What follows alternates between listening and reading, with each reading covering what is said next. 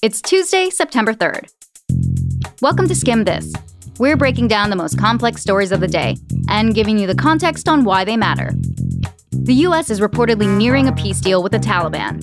We're diving into why these talks are happening in the first place and what they might mean for the future of Afghanistan.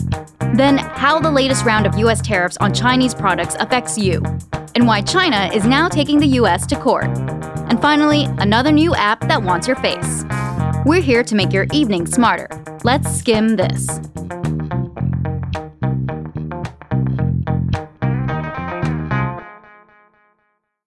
Today's episode is brought to you by ZipRecruiter. The most complicated story of the day is about Afghanistan and peace talks to end the US war there. Yesterday, a top US official announced that a peace deal with the Taliban in Afghanistan could happen soon. That would be big news, because the US war in Afghanistan has dragged on for almost 18 years.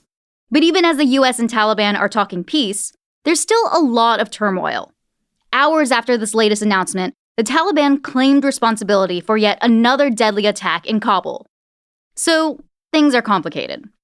And we're going to get into why the US and Taliban are talking in the first place, the details of a possible peace deal, and what that deal could mean for the future of Afghanistan.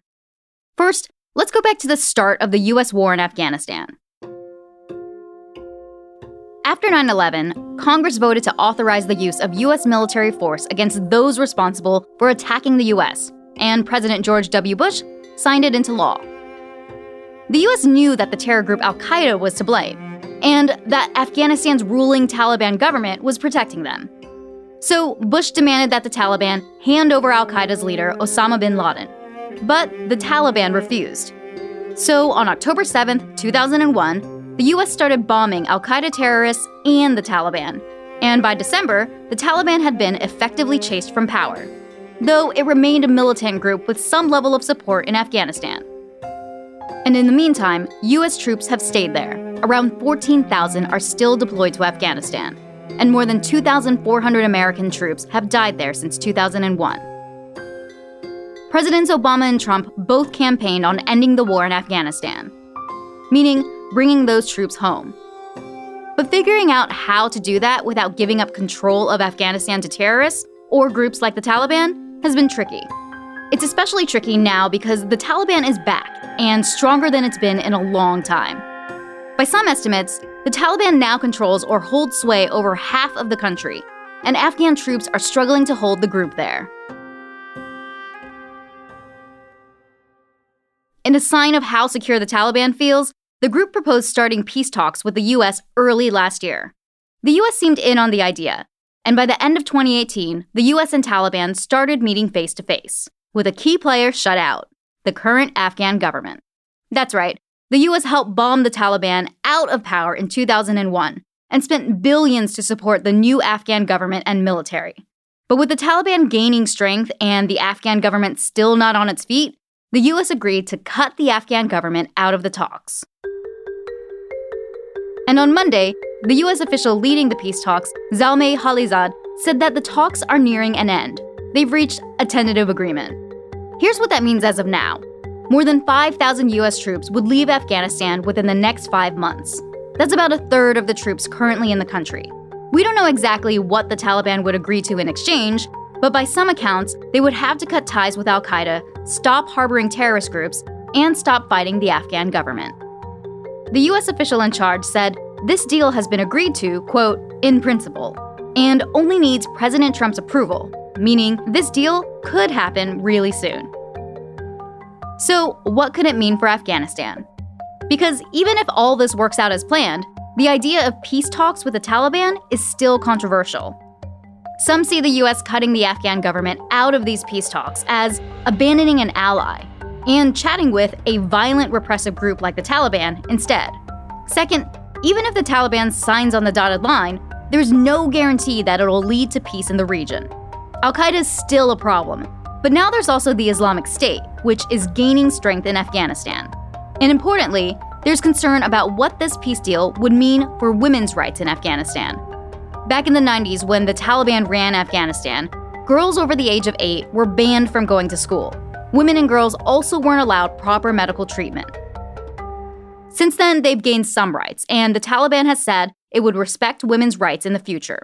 But the New York Times reported earlier this month that so far, the Taliban isn't being held to that as part of this deal. So what's the skim? US and Taliban representatives have reportedly agreed on the basic details of a peace plan that could lead to the withdrawal of thousands of US troops from Afghanistan. But this isn't a done deal yet, especially if the Taliban keeps launching attacks like the one this week. And this peace deal isn't a clear winner back home either. A poll last year found that Americans want the US to leave Afghanistan, but don't think negotiating with the Taliban is the right move. When you ask politicians, the reactions are mixed. 2020 Democratic presidential candidate Joe Biden says the Afghan government should have been at the negotiating table. Republican Senator Lindsey Graham has insisted that a good deal needs to prioritize future counterterrorism plans. But still, others say wars are either won or lost. Just listen to Fox News analyst Brit Hume condemning a possible US Taliban deal on Fox News on Sunday. This is called losing. If we completely, ultimately abandon that situation over there, partly because it's unpopular, partly because people are frustrated with it, partly because it's been going on so long, we're not likely to appreciate the results, and the public won't either. Coming up, China is trying to stop US tariffs by telling mom and dad, otherwise known as the World Trade Organization. We'll explain. Hiring used to be hard. Multiple job sites, stacks of resumes. But today, hiring can be easy with ZipRecruiter. With their powerful matching technology, ZipRecruiter scans thousands of resumes to find people with the right experience and invite them to apply to your job. And right now, our listeners can try ZipRecruiter for free at this exclusive web address, ZipRecruiter.com/approach. That's ZipRecruiter.com/APPROACH. ZipRecruiter, the smartest way to hire. Sunday marked a big development in the US trade war with China. Another round of tariffs went into effect. This time, it's a 15% tariff on about $110 billion worth of Chinese goods. President Trump started imposing tariffs on China about a year and a half ago, saying that China hasn't been fair with their trade policies. China retaliated, and the world's two largest economies have been going back and forth ever since. But this set of tariffs is different. It marks the first direct hit to consumers' wallets, affecting about 2/3 of the stuff we buy in stores, like food, clothes, shoes, and electronics. So now, companies have to spend more to import those goods here, and that means you may end up paying more for the same stuff. And according to the New York Times, economists say that the tariffs will cost the average family about $460 over the course of a year. The move by the Trump administration is meant to put the pressure on China. But higher prices can mean less consumer spending in the US, which is not great for the economy. While the US has begun taxing those goods, China has started imposing 5% tariffs on US crude oil. It's part of China's bigger plan to tax about $75 billion worth of American goods. Classic tit for tat. High-level negotiations are supposed to start back up this month. Both countries have promised more tariffs will come in December if their talks don't get better.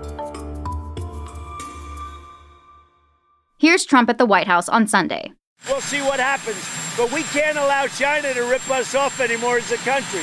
We can't allow China to take $500 billion a year out of our country. We can't do that. So Trump says, we'll see what happens, while China is saying, this isn't fair. Yesterday, China filed a lawsuit over the tariffs with the World Trade Organization. That's the international organization in charge of limiting the tariffs each country can impose. They're like the world tariff referee. This is the third time China has challenged Trump's tariffs in WTO court. China says these latest tariffs go against an agreement between Trump and Chinese President Xi Jinping. The US is arguing that this situation is between the two of them, and that it doesn't have to play by WTO rules in this case. Unfortunately, the WTO takes a really long time to decide these things, like years, which means the US and China could end up reaching a deal well before the WTO decides whether this trade war was fought fairly after all. Meanwhile, the markets are feeling the heat today. In the US, markets opened this morning for the first time since these tariffs went into effect, and stocks fell pretty quickly. The Dow Jones Industrial Average was down 285 points at the end of the day, China's economy could be feeling the hurt too. Chinese economic growth slowed to its lowest rate in 27 years, and the country's currency fell to an 11-year low. Want to learn more about how the tariffs are affecting your wallet? Head over to theskimm.com/money.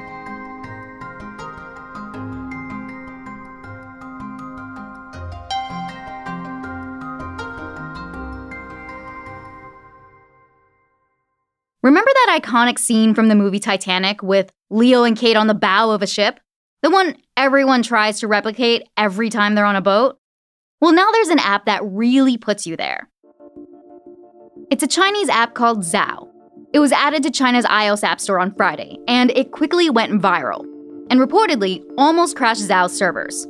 The way it works is, you upload pictures of your face and choose from a bunch of TV and movie clips, from Game of Thrones to Titanic. After a few seconds, the app superimposes your face onto the actor's body, and suddenly there you are, professing your love to Kate Winslet. But of course, there's a catch. A big one. Zao's user agreement said that by using the app, you surrender the intellectual property rights of your face to Zao, who can then use it for marketing purposes. Enter immediate internet backlash. Today, Zao said they updated the user agreement, which means now you get to keep the rights to your face. Thanks a lot? For more on the history of deepfakes like the ones you can make on Zao, we've got an audio notes available on the Skimm app.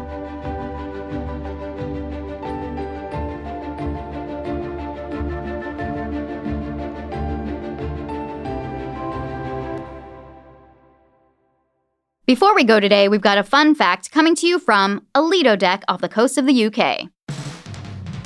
A Viking cruise ship set off from London this weekend, trying to set the Guinness World Record for the longest continuous passenger cruise. 245 days, over 50 countries, 6 continents. If you're one of the 930 passengers, this trip is likely to set you back about $93,000, at least. But don't expect to make that money back on board. There are no casinos on this cruise. But the cruise does offer lectures, performances, and free excursions in every port to keep passengers entertained. It's being called the ultimate world cruise. We see lots of buffet lines in their future.